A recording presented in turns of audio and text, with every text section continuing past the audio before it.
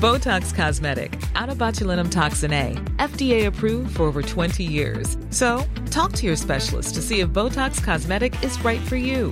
For full prescribing information, including boxed warning, visit BotoxCosmetic.com or call 877-351-0300. Remember to ask for Botox Cosmetic by name. To see for yourself and learn more, visit BotoxCosmetic.com. That's BotoxCosmetic.com. Hey, I'm Ryan Reynolds. At Mint Mobile, we like to do the opposite of what Big Wireless does. They charge you a lot, we charge you a little. So naturally, when they announced they'd be raising their prices due to inflation, we decided to deflate our prices due to not hating you. That's right. We're cutting the price of Mint Unlimited from $30 a month to just $15 a month. Give it a try at mintmobile.com/switch. $45 up front for 3 months plus taxes and fees. Promo rate for new customers for limited time. Unlimited more than 40 gigabytes per month. Slows full terms at mintmobile.com. Frank Jr. is still with us, people, but we're going to need a new banner. Welcome to the Football Ramble. It's Tuesday, the 26th of January. Only Jose Mourinho's bloody birthday. I'm Kate Mason. I'm Andy Brassel. And I'm Luke Moore.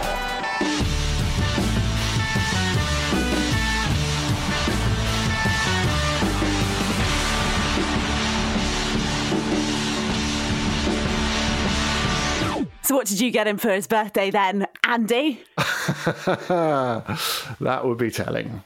What did you buy the man who's got? What did you buy the man who's got everything? Eh? A sense of joy, perhaps. Well, I think you can certainly deliver on that, Andy Brassel, from your joyful little tones. Yeah, I think this morning. It's been lovely to hear that. For those listening, we've had to, in pre-production, move Andy to second name rather than third to try and get some kind of injection of enthusiasm in him saying his own name. It's like he's had his name for so long that he's bored of it now and he can't deliver it with any gusto. Or is that unfair, Brass? I'd written in the running order where it says, I'm Kate Mason, I'm Luke Moore. I'd written, you already know. But apparently that's unacceptable. Unacceptable. Yeah. Not helpful. Did you think it was enthusiastic enough, people? Write in and tell us. Show at footballramble.com. Don't write in and tell us. Do write in and tell us. Tell him he needs to be more fun. That's what he needs to hear. Speaking of which, people, no more fun at Stamford Bridge ever again. Lamps is gone from Chelsea. He got a proper send-off this time, though, although supposedly didn't get to say any goodbyes to any of the players. Even Roman Abramovich said nice things, or neutral nice things, we might say. He says, this was a very difficult decision for the club because I have an excellent personal relationship. I have the utmost respect for him. He is a man of great integrity and has the highest of work ethics. Yeah. Luke, that seems like a good thing, but is that damning with faint praise? Is that like a sort of A for effort and a 4 for attainment, would you say? I think we could probably read a bit too much into these things, and I do think that Frank's career has been typified by an amazing work ethic, and that's absolutely something to be applauded. I mean, you said that he didn't have a chance to say goodbye to the players. I mean, according to some of the reporting, he said goodbye to the players over a week ago. So after the Leicester game, apparently, he was going around the dressing room shaking hands, saying thanks for all your help. It's not reported about whether he was being sarcastic or not, but apparently he did it. Look, I think it's one of those difficult situations. I know that it's not a great position to be in as a broadcaster when you can see things both ways. It's much better for the listener if you've got a big opinion on it and you fully believe in it. But I think what it comes down to with Lampard is whether you believe that he had the ability to improve, to guide them through like a rocky patch. And based on a lot of the pretty good reporting that's been done about this, it seems like the hierarchy at Chelsea felt like the writing was on the wall for him and he didn't have what it took to take him through. Now, there's also been some quite cynical reporting as well, suggesting that he was the right man for the right moment like 18 months ago and he was only ever going to be a short-term thing and he guided them through something they needed to be guided through. But I do think it's probably worth being a bit balanced about this and saying that, fourth position last season, a competitive league, bringing a lot of young players through, got to a cup final. Okay, they were schooled by the eventual winners of the Champions League, but that's probably to be expected. No no right-minded person thought they would get through against Bayern Munich, and they were humbled. But Bayern Munich, to say the least, were a good team. So the big kind of schism comes when they decide to shell out a huge amount of money for a lot of players, and then the expectation changes, right? It's a game changer. Exactly. You spend 200 million quid, and all of a sudden, it now looks like, in retrospect, that he was just a caretaker for when they wanted to bring a big name manager in when one became available. So, look, I'll hand over to Brassley, who knows loads more about this kind of stuff than me. But what I would say is, I think you've seen by Chelsea fans' reactions that he's going to remain a popular figure at the club. I think he gets a lot of stick, particularly on social media, for saying that he once voted for the Conservative Party, and that's an aspect of it. Ultimately, I wish him well, and the fact that Roman was quoted in the statement.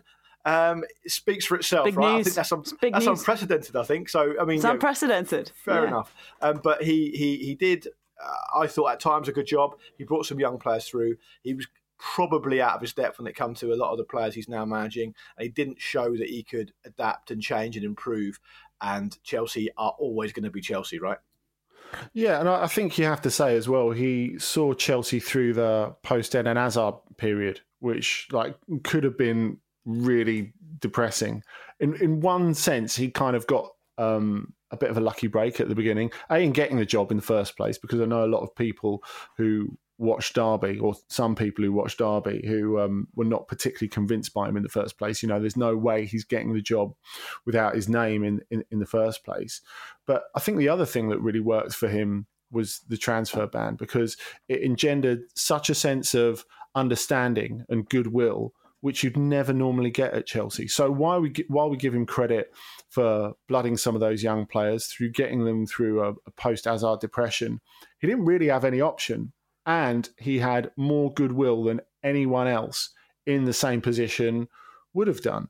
So I think that was an enormous help to him. But I think you're right, Luke, and not just the emphasis changed. The whole job changed, really, between season 1 and season 2. Actually, even a little bit before that, because, Chelsea were getting plaudits left, right and centre in the first half of his debut season.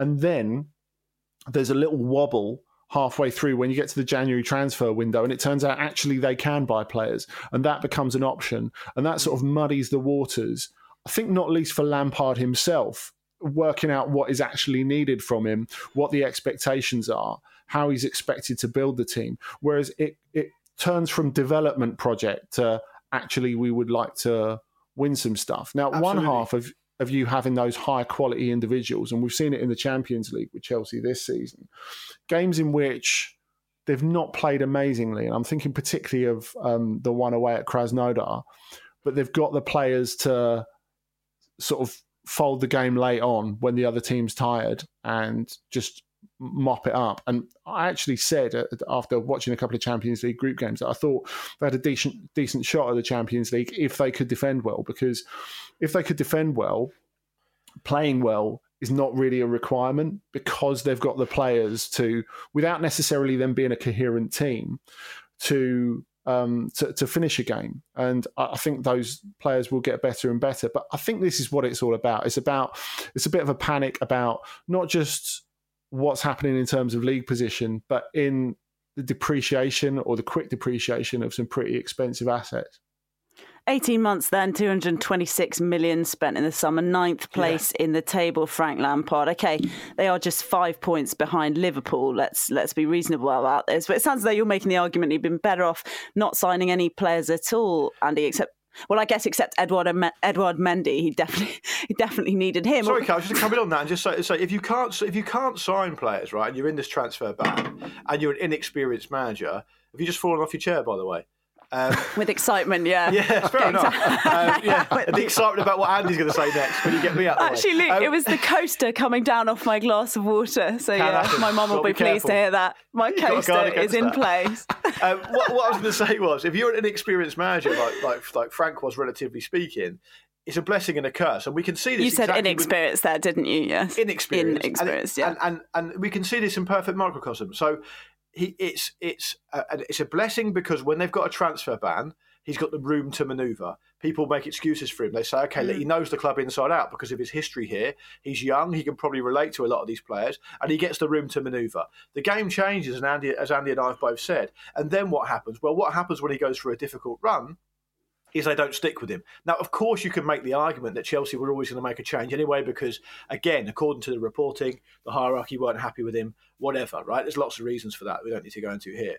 But the way that the inexperience becomes a curse is because now, as soon as he goes for a rocky patch, he's off. Even experienced managers have to have time to find their feet, right? I mean, Jurgen Klopp's a good example. Comes in October of 2015, can only steer Liverpool to 8th. His second season, they're 4th. They don't go above, I think, 3rd in the league in the second half of the season, and Leicester win it. But he's given the time because people say, well, look what he's done in the past. Lampard doesn't get that, right? Exactly. And that's exactly the point, isn't it?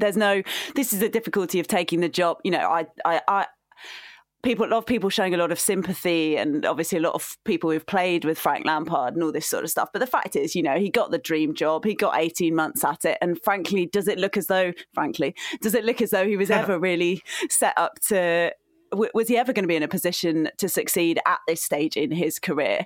And to your point about him having sympathy and people, forgiving him for the period of time he spent with the transfer ban, when, let's not forget, they finished 4th, which is a bloody impressive shout based on what he had to contend with.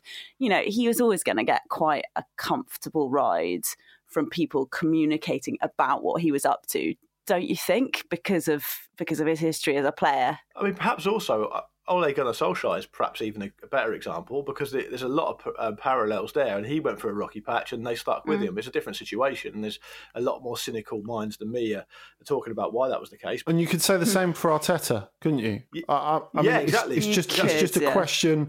It's just a question of the club's outlook. But I think it's. If we're kind to Chelsea here for a second, and you know maybe that's not what we want to do, but if we're kind to Chelsea here for a second, look, I like to flip the script, okay, and that's what I'm doing at the moment.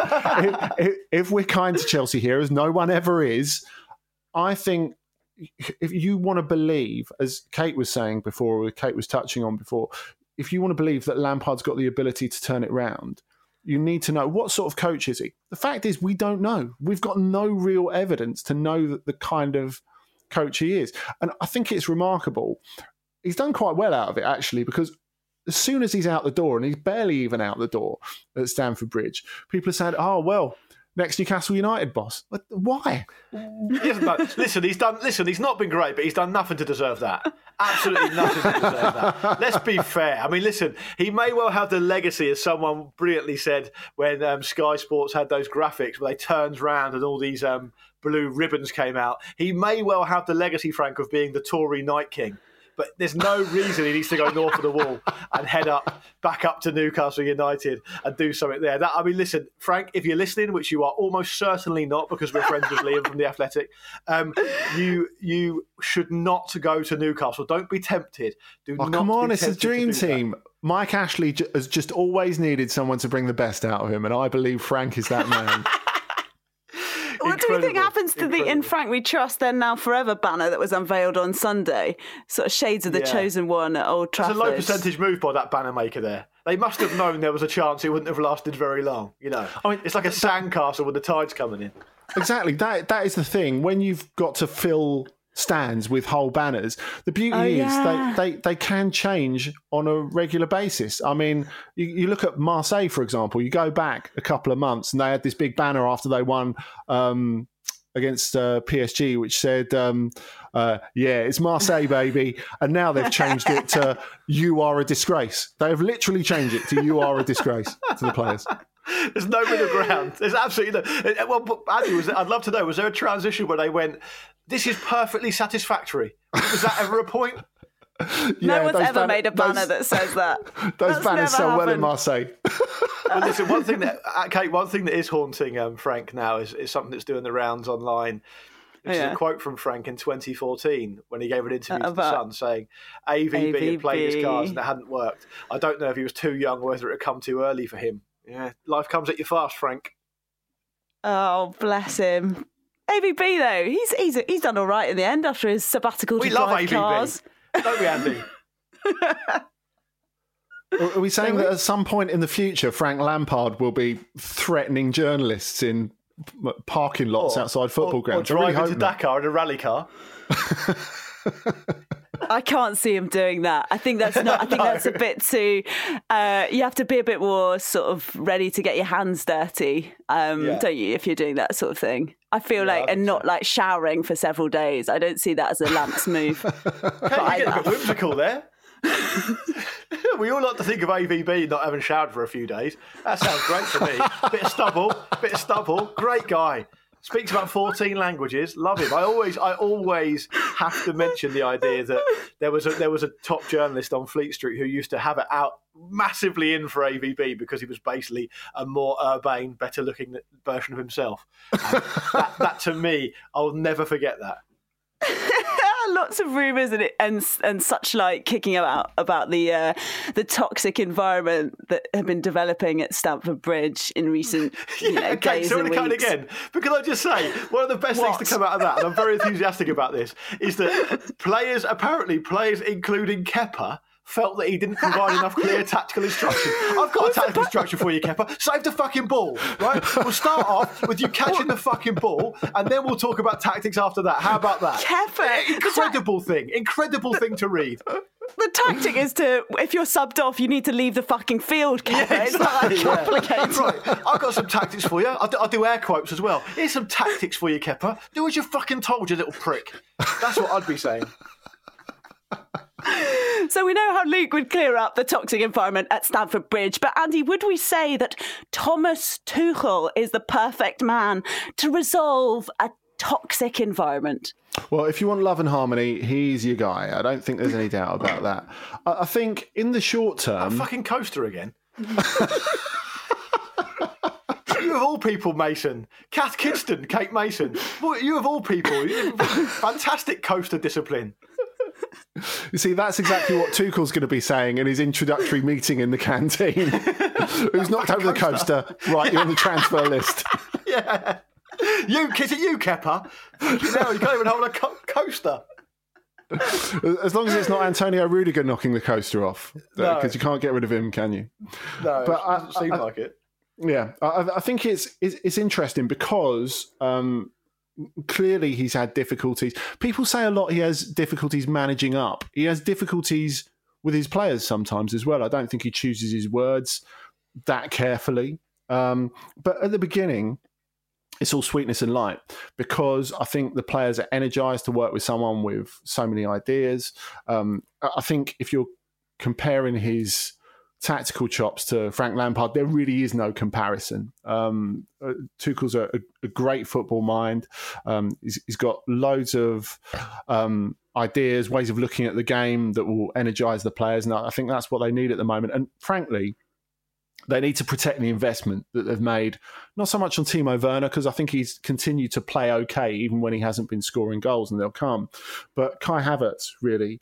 And I don't think it's even about the language. I think it's about an understanding of the sort of player that Havertz is. And the fact that you go and spend that sort of money on a player and then don't work out how you're going to put him in the team and what spot he's going to play, how the team are going to play around him, to me seems a little bit crackers. And obviously he's had difficulties with contracting COVID and with a few little injuries and stuff like that. They need to have a plan for him if they're going to get the most out of him. And if Lampard didn't have a plan for Havertz, I think, to be honest, in the modern context and with the amount of money that's been spent on transfer fee, signing on fee, wages, etc., I think that's reason enough to sack him if you're living in the real world. With Tuchel, I mean, if you look at the start of all his spells or more his spells in charge of big clubs, in charge of Dortmund and PSG, it's all sweetness and light at the beginning. And if you look at the way he related to Neymar, for example, he can be really good with stars. And, people were looking at him, his relationship with Neymar compared to Unai Emery, who wasn't able to relate to big stars, and go, oh, look, he's giving Neymar a cuddle. And Neymar's not even rolling out a lawsuit against him because of that. Oh, they get on great. Or diving for a penalty. Look at them. Exactly. Look at them. It's wonderful. And, people in Germany at the time were going, is this the same guy? Is this the same guy who falls out with absolutely everyone, who drove Sven Mislintat out of Borussia Dortmund? But the fact is, I don't think there is any necessity, particularly when it's Chelsea, to have to look at the long term. I mean, if you're getting 1.5, 2 good years out of Thomas Tuchel, that is what he's there for. You're not appointing him to be a great manager and to get on famously with everyone for the next 3, 4, 5 years, are you? No, exactly. I think you don't even really need to take anyone's word for that. You can just look at the facts. I mean, who's the longest serving manager that Chelsea have had since we can remember? I mean, it's hardly anyone. I mean, it doesn't even really bear listing.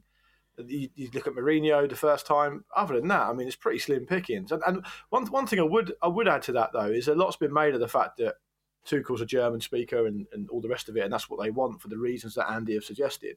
It's probably worth pointing out that unless I'm very much mistaken, which won't be the first time, he's also worked pretty closely with Thiago Silva and Christian Pulisic, right? And so it kind of, as near as you get to a Venn diagram of a manager, i.e. that he doesn't, Chelsea don't need someone to stick around long because that's just not their model. He's worked with a lot of the players. He's managed at a much more senior level or a much more advanced level than their previous coach. It kind of makes, and he's available, COVID test dependent. It kind of makes perfect sense, right? COVID test dependent. What, do you have information that we don't, Luke? What is this? No, I don't. But I think I'm led to believe he has to test negative before he can fly to the UK. I thought that at time of recording. Yeah, he's not. Well, as far as we know, he's not in the country. Sorry, Andy, you were going to say something. I cut you off. No, I was going to say, if it's about German speakers, I mean, surely Felix Magath, you man. I mean, he's someone who knows West London. And personally, if I'm a fan of a team, I want the next coach not just to be someone who's going to improve the team. I want him to be someone who's going to punish the players for how shit they've been so far this season. So if you've got Felix Magath, got them doing doggies up the upper tier of the West Stand, which is much steeper than you think at Stamford Bridge. I remember working at the TV gantry at the back, and I love to jauntily run up the stairs when I'm coming into a work setting. And A, it's longer than you think, and B, it's steeper than you think. And I remember getting to the top third of that and thinking, yeah, possibly. I remember getting to the top third of that and thinking, bloody hell, this is quite steep, actually. So Magath could have had super fun with that. I love the idea of Brassel skipping up the stairs to work and then arriving. I'm Andy Brassel. That's what happens on this show. Yeah. He's exhausted himself. Last time I was at Stamford Bridge, no word of a lie, I was coming from Hammersmith, so also in West London. I was on a Boris bike, right? Whatever you call them, the Santander bikes. Yeah. I rode up to Stamford Bridge and went to dock the bike, and I saw someone jump off the back of a motorbike in quite a jaunty fashion, and whip a helmet off like it was a shampoo advert or something, and it was bloody Graham Lasso. Wow, Ooh. He'd got a motorbike to Stamford Bridge. Hey, it wasn't one of those motorbike taxis, was it? Yeah. He was. Oh, okay. He wasn't driving it. No, do you drive a motorbike? No, you ride it. Yeah, he was riding pillion passenger, Kate, if we're going to be technical about it. Got it. My bad. I thought that was cooler if he just rocked up in a motorbike. So yeah, currently awaiting that negative test in Germany, Thomas Tuchel, this is, to fly over potentially in time for tomorrow's game against Wolves. I feel as though you still have to quarantine. But anyway, yes, that's the next game for Chelsea, and Tuchel due to be appointed today. Elsewhere on the managerial merry-go-round, Big Mick is back in business, guys. He's the new Cardiff City boss just a few weeks after having to leave Cyprus. He must be gutted. Yeah, I mean, careful what you wish for again, Mick. What are you doing? He doesn't need this. I mean, maybe he does need it. It's like a drug and he wants to be a coach, and I understand that. But I mean, we were reporting a few weeks ago, he's having a lovely old time out in Cyprus. It's a great time to be in Cyprus, right? Yeah, Relaxing. You feel so. He's done his bit. He's spent a lot of time in the game, and just take it easy. Not that I've got anything particularly against Cardiff, you know. No, you want something a little bit more exotic. I mean, personally, they're doing great though, aren't they? Yeah, exactly. I think the move is, if we're looking continental after he's been to Cyprus, why doesn't he succeed Jorge Jesus at Benfica? Because I do think that Mick McCarthy does look quite like the mascot anyway. How disappointing! Let's just do a little thought exercise here, right? Bearing in mind this is a club that are probably still yet to heal their savage wounds from the Graham Souness era.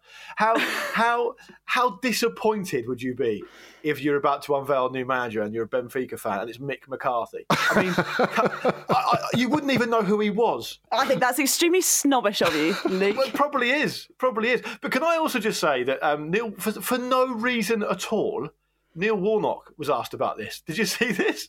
Like, there's absolutely no reason for it, other than the fact that he managed Cardiff ages ago. And he said, Mick's a big mate of mine and he'll enjoy it. It's not the point, Neil. The first thing you can say is that imply that he should have the job because he's friends with you. Yeah. Elsewhere in not nepotism news, Phil Neville. Beckham has stressed that he chose his former Manchester United and England teammate Phil Neville for his work ethic when hiring him to manage his MLS side Inter Miami. But as we've heard earlier in the show, work ethic, it's not necessarily enough, is it, in the longer term? It's the minimum we expect at the very top level, Kate. And you at do the well very to remember top that. level. I've really got no comeback to that. Yes, I fully agree. Imagine what it's like interviewing Phil Neville for a job. Like, sorry, can you speak up a bit, please, Phil? Well, I think I'd be really good. I think I could probably do a really good job here. Phil, I can't hear anything you're saying. Can you please speak up? You're in Miami. It's chaos here. Fizzer himself has said, for 90%, speaking of Beckham, for 90% of my life, we've had a relationship for 90% of my life where we've been very professional. I'm not sure how he's organising the percentages of his life. For 90%.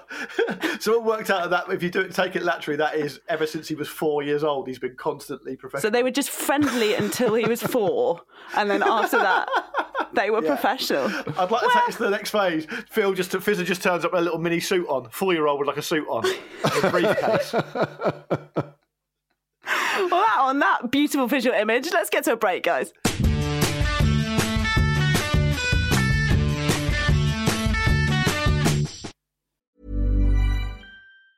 Getting engaged is a moment worth cherishing. A one-of-a-kind ring that you design at Blue Nile can help your love sparkle. Just choose your diamond and setting. When you've found the one, you'll get it delivered right to your door. Finding the right engagement ring can be nerve-wracking. At Blue Nile, you'll have the expert guidance needed and a diamond guarantee that ensures you're getting the highest quality at the best price. Cherish all of life's moments and save up to 30% at BlueNile.com. That's BlueNile.com.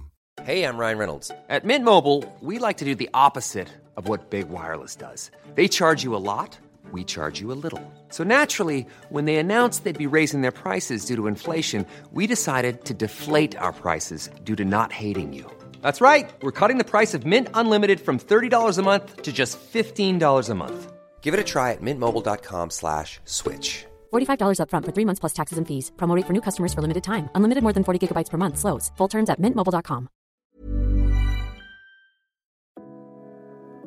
This show is sponsored by BetterHelp. A lot of us spend our lives wishing we had more time. The question is, time for what? If I had an extra hour in the day, I might catch up on the latest football news, take a lovely walk with my dog Sammy, or maybe interview someone using an orange peel and a broken iPhone. You know, normal journalism stuff. But it's not always easy to prioritise our time, and that's where therapy can be an extra helping hand. Therapy can help you find what matters to you so you can do more of it.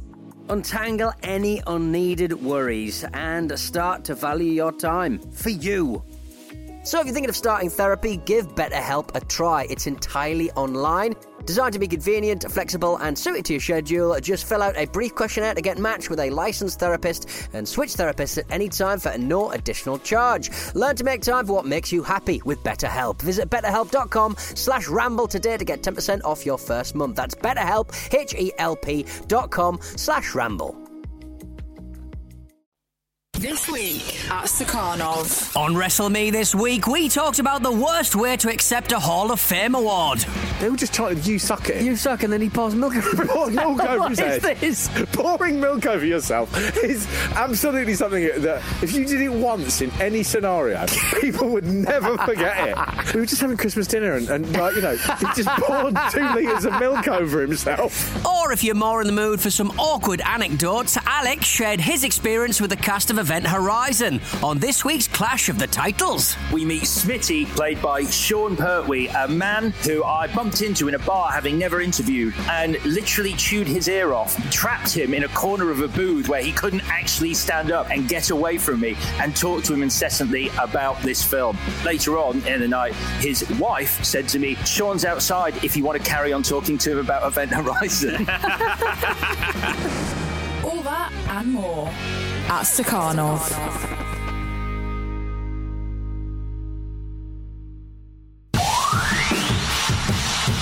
I've got a little one. Silent. It was just banter. And I said, I know that, Sean. Every time, that's a bit of a head fuck, to be honest. Welcome back to the Football Ramble. It's time to hear what you've been thinking about today. Just leave a show at footballramble.com. Right now, so Peter, Victor, Kate, or Jules, or Jim, or Andy, Luke, all my kids can read it out. Well done. Yeah, we've had an email from Christopher Morris. Chris Morris, not that one, I presume, although that would be bloody marvellous. And he's sent in quite a touching email, actually. And so it goes a little bit like this. He said, we've had dads doing stupid things at football matches, but what about nans? I sadly said goodbye to my dear old nan on Friday. And during her eulogy, my uncle talked about how much she loved football, particularly in her later years. She moved to Gosport in 1990, and that's where I grew up, guys, and quickly became, you guessed it, a passionate Southampton fan. Disappointing. I have many fond memories of visits to St Mary's with her, even more disappointing, a few of which have become family folklore and during which she demonstrated some absolutely textbook adorable nan behaviour. Once, as we arrived for a match against Chelsea, me and my parents lost sight of my nan, only to spot her mistakenly queuing up among the away fans and eventually getting frisked by security, much to her delight. But perhaps my favourite memory of watching a game with her. We were watching a friendly match and the goals went flying in for both sides as she remarked excitedly, Peter Cooper is having a brilliant game, isn't he? Rather than a player, though, Peter Cooper was, of course, the name of a car dealership that sponsored the big screen at the stadium, whose logo flashed up every time they showed a replay. I'm really going to miss her. And that's really touching, that email. I grew up in Gosport. My nan, who's sadly no longer with us, is a massive Portsmouth fan, and we'd always chat football. So that got me in the feels. That was a really nice thing to read. So thank you for sending that in, Chris. Yeah, thanks, Chris. And sorry for your loss, really. She sounds amazing. I've got one here from Shane Hurley. Ooh. Do you reckon he's a relation? Shane Hurley. Could be. Someone who's been big on Twitter this morning. One of Liz's twin sons, maybe. Talk on yesterday's show about Andy Robertson screaming at Mason Greenwood to put him off brought back memories of my underage playing days. Underage, it's kind of a slightly unusual way of describing it, no? One of my friends was notorious for singing Christmas carols to the player that marked him, usually leading to that player getting distracted or getting very angry and fouling my friend. The most famous example of this was an under-14 cup final where, in the second half, an angry defender shoved my friend to the ground and screamed over to him to shut the fuck up, it's March, leading to a free kick, a booking and a stern talking to from the referee about the use of foul language. We won the game, and the only question from us afterwards was which song was it? Jingle Bells, obviously.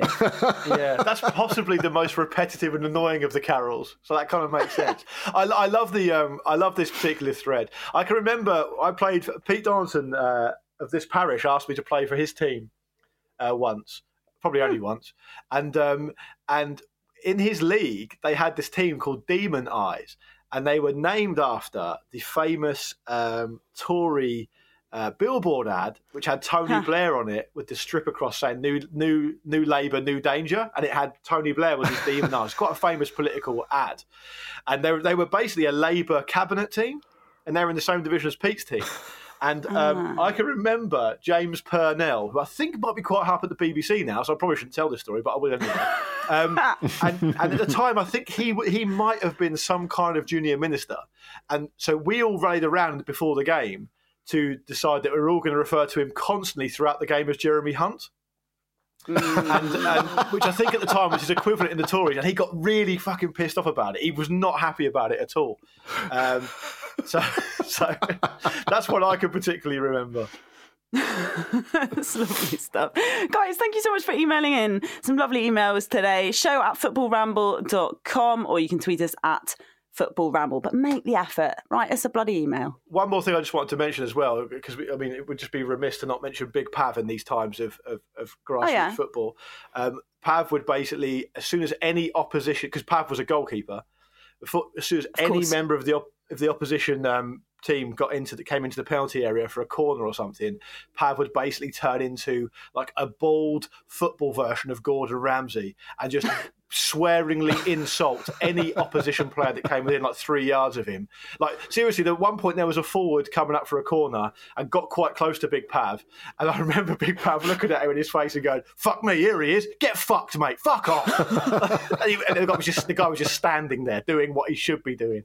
So it happens a lot of grassroots football, I would say. We don't know that he wasn't singing Jingle Bells, though, I guess, this forward. I think if he had thought of that, he would have definitely done it. I wonder what Big Pav would make of Gareth Ainsworth, by the way. Because let's get into a bit of Spurs getting to the 5th round of the FA Cup chat, if that's all right with the two of you guys. Wycombe 1, Tottenham 4 in the end it was. Spurs didn't go ahead until the 86th minute, but then they rattled them in, somewhat like Man City's 3-1 win against Cheltenham, I guess. All 3 City goals after the 80th minute. Wycombe opened the scoring through that lovely Fred Onyedinma opener, and then there was a Gaza Bale clip from very close range of a beauteous cross from Lucas Moura to take it to 1-1, and then the rest is history. We're going to need to lust over Tanguy Ndombele's goals at some point, Luke, but what did you make of this one? I enjoyed the game. I thought that, I thought Ndombele was fantastic when he came on. He is a fantastic player. Generally, he's great to watch. It's so good to have him, featuring regularly. He seems to have got over that little hump that he had with Mourinho, and that's a good thing. Bale, again, to me, flattered to deceive. Don't think he's been that good. I think it's probably gone a little bit under the radar how poor he's been, but maybe I'm just reading the right...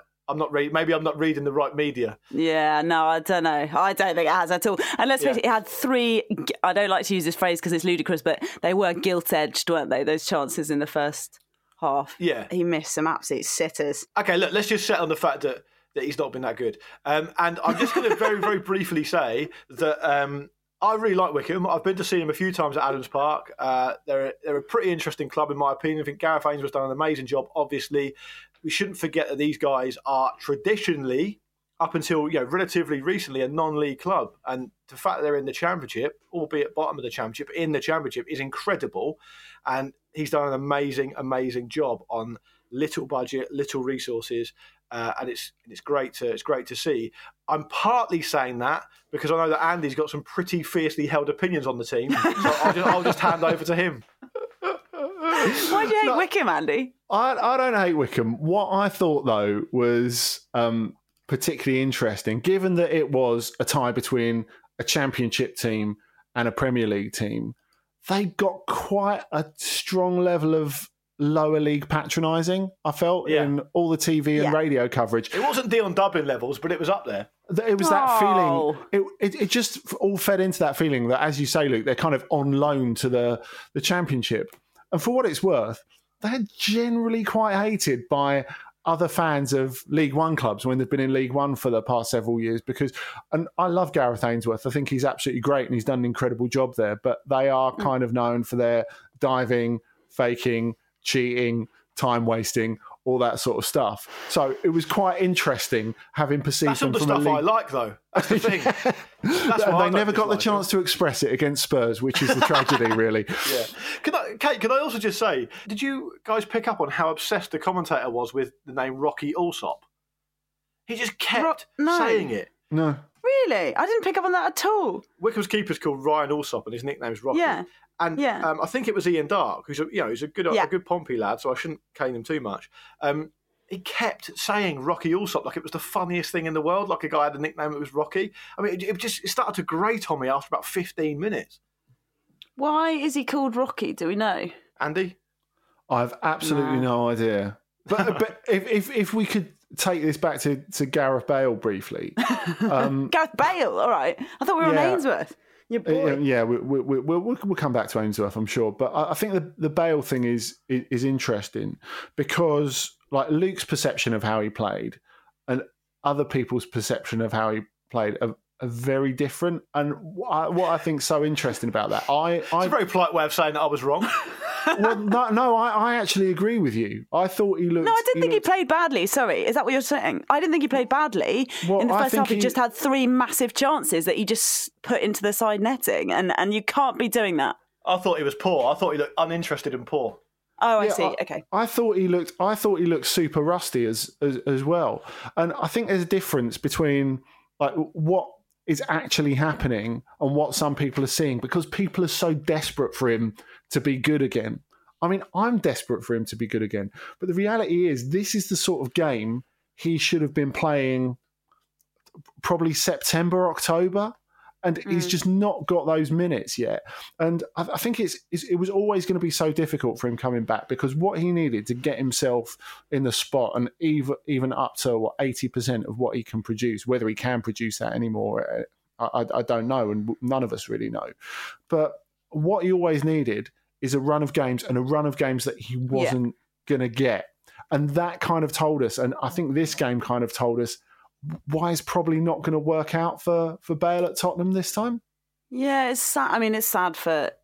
no one was more excited than me about him coming back to Tottenham, but you could really see why he's not been trusted. Those, if it had been the case that those chances needed to be put away, then you can't be starting someone who is just going to not do his job effectively. He's making the runs, but he's not able to finish. No, I think also it does kind of spawn a slightly new debate around Gareth Bale, which is that how much you attribute this to him, or how much you attribute it to the fact that his body can't sustain it anymore and he can't stay fit, or he isn't able, as Andy's alluded to there, to acquit himself at the top level.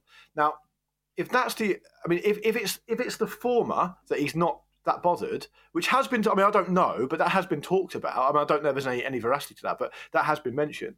Then, I'm not surprised he couldn't get in the Real Madrid team. I'm not surprised at that, because I think you need to show a good amount of application, and you could actually even compare that to how Chelsea played in the Cup the other day. They got through the game and they won it, fairly handily in the end. But some of the application from some of the players I thought was really, really poor in parts, and I think Gareth Bale's been the same. So it bears comment, because he's out of contract in the summer.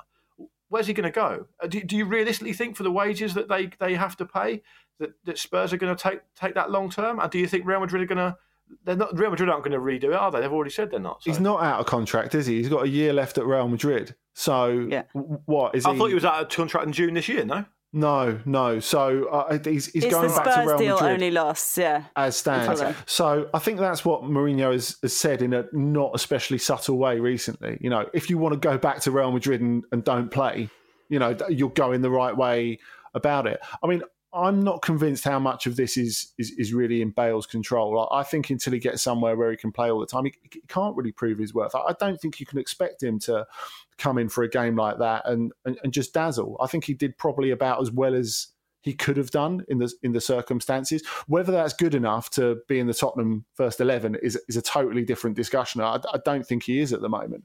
But I think it's a tough one, isn't it? Because where Tottenham are, they've got, I think they've tried to make the squad a little bit more deep, but if you're not in a position where you feel you can give chances to Bale and Vinicius, who's coming from a totally different angle, but again is struggling for minutes, how can you prove your worth? It makes it very difficult.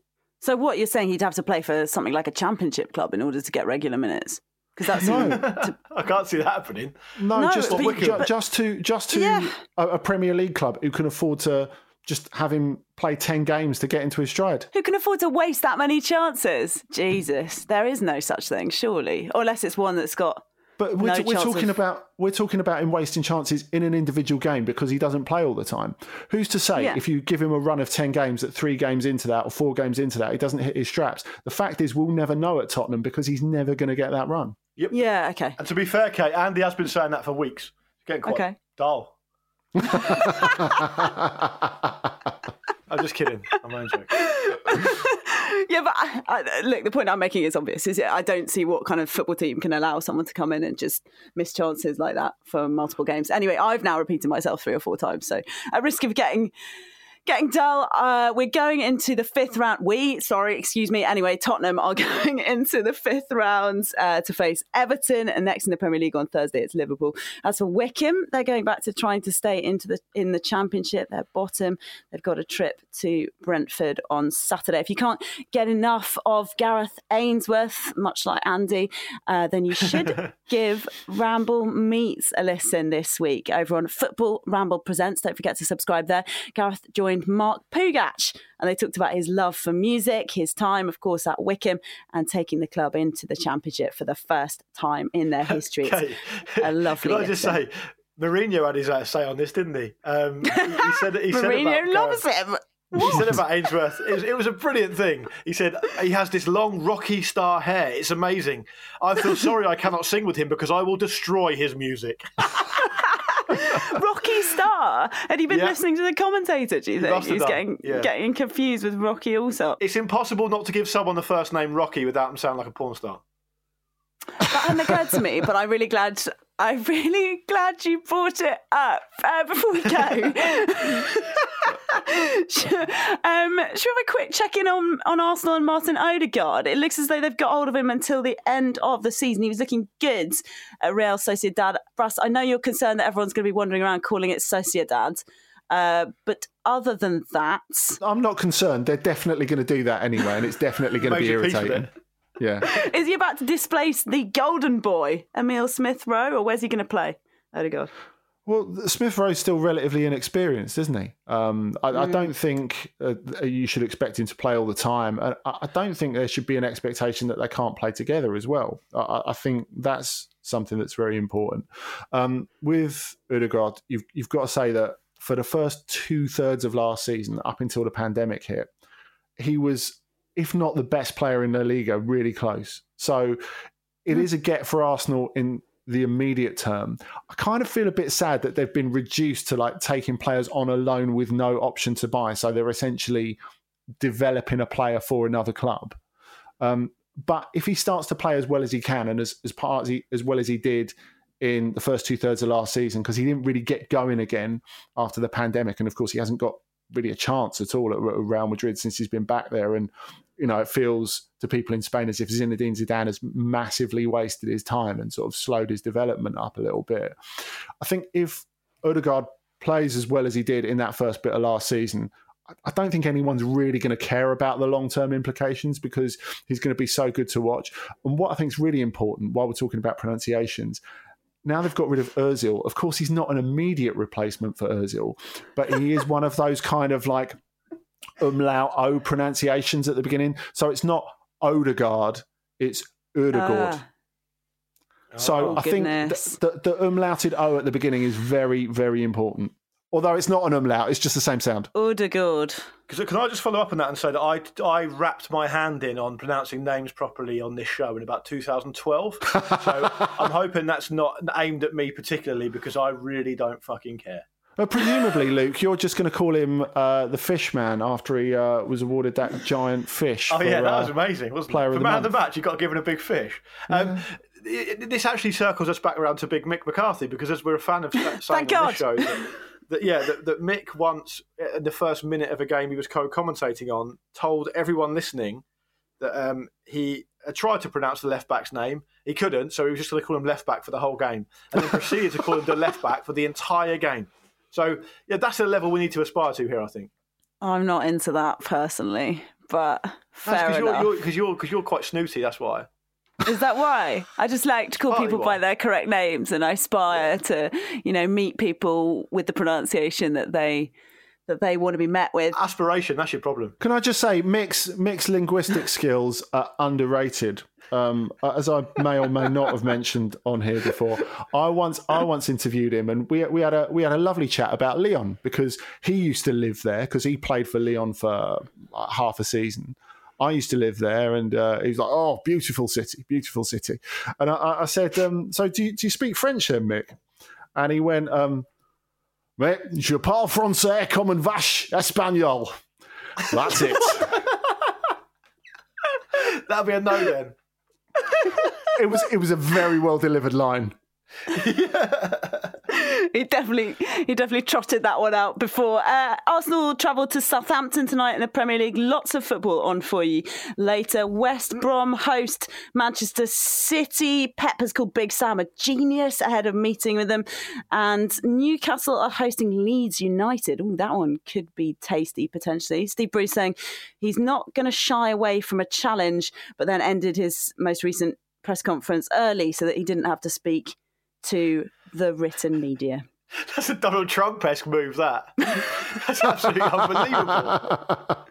I love that. I never shy away from a challenge. Right, see you later. But before we do go off, just a quick plug for the Patreon. Quick reminder that we've got some brand new bonus content over on the Patreon. It includes Teams of Our Lives, which I'm doing with Spellino, which is really great, actually, because we look at some of the best teams of not just our lifetimes, but other lifetimes as well. So we looked at Saki's Milan in the first one. We've got some other great ones lined up in the future. Of course, Marcus is pulling hard for Keegan's Newcastle, and we wouldn't want to let you down. So we're not going to let you down. That will be there sometime in the future. There was a stream with Marcus, Luke, and Vish, which was quite funny, I thought, on Friday night. Very enjoyable. A live stream. It was great fun. Yeah. And so you can get involved in that. It's always good when the person who is on it tells you that it was funny. So thanks for that, Luke. I feel that was a really strong ad. That's all right. I would be honest with our listeners. I would tell them if I thought it was shit. They know that. And what better testimonial could there be? So if you want to buy us the equivalent of a pint each month and get a lot more of us in return, just head over to patreon.com/Football Ramble to find out more. Do it. We'll love you forever. So in summary, in my honest opinion, the vast majority of the content over on the Patreon is often not shit. So go to patreon.com/Football Ramble and sign up now. And also, Andy, one thing you should probably mention, there's nothing else to do in the UK at the moment, right? That's true. You might as well just fill your ears with loads of football content. I mean, why not? Fill your ears with football content. That is our message. I hope you've enjoyed filling your ears with this football content this morning. Thanks for joining us. Andy Brassel. Thank you. Say something. Was that gravitas again, Brass? You never throw to us at the end of a show. I've already got the kettle on. Bye, Luke Moore.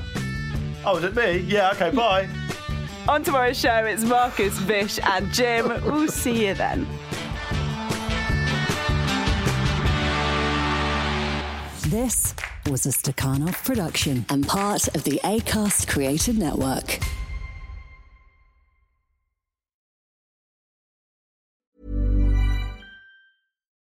Join us today during the Jeep Celebration event. Right now, get 20% below MSRP for an average of $15,178 under MSRP on the purchase of a 2023 Jeep Grand Cherokee Overland 4xE or Summit 4xE. Not compatible with lease offers or with any other consumer incentive offers. $15,178 average based on 20% below average MSRP from all 2023 Grand Cherokee Overland 4xE and Summit 4xE models in dealer stock. Residency restrictions apply. Take retail delivery from dealer stock by 4/1. Jeep is a registered trademark.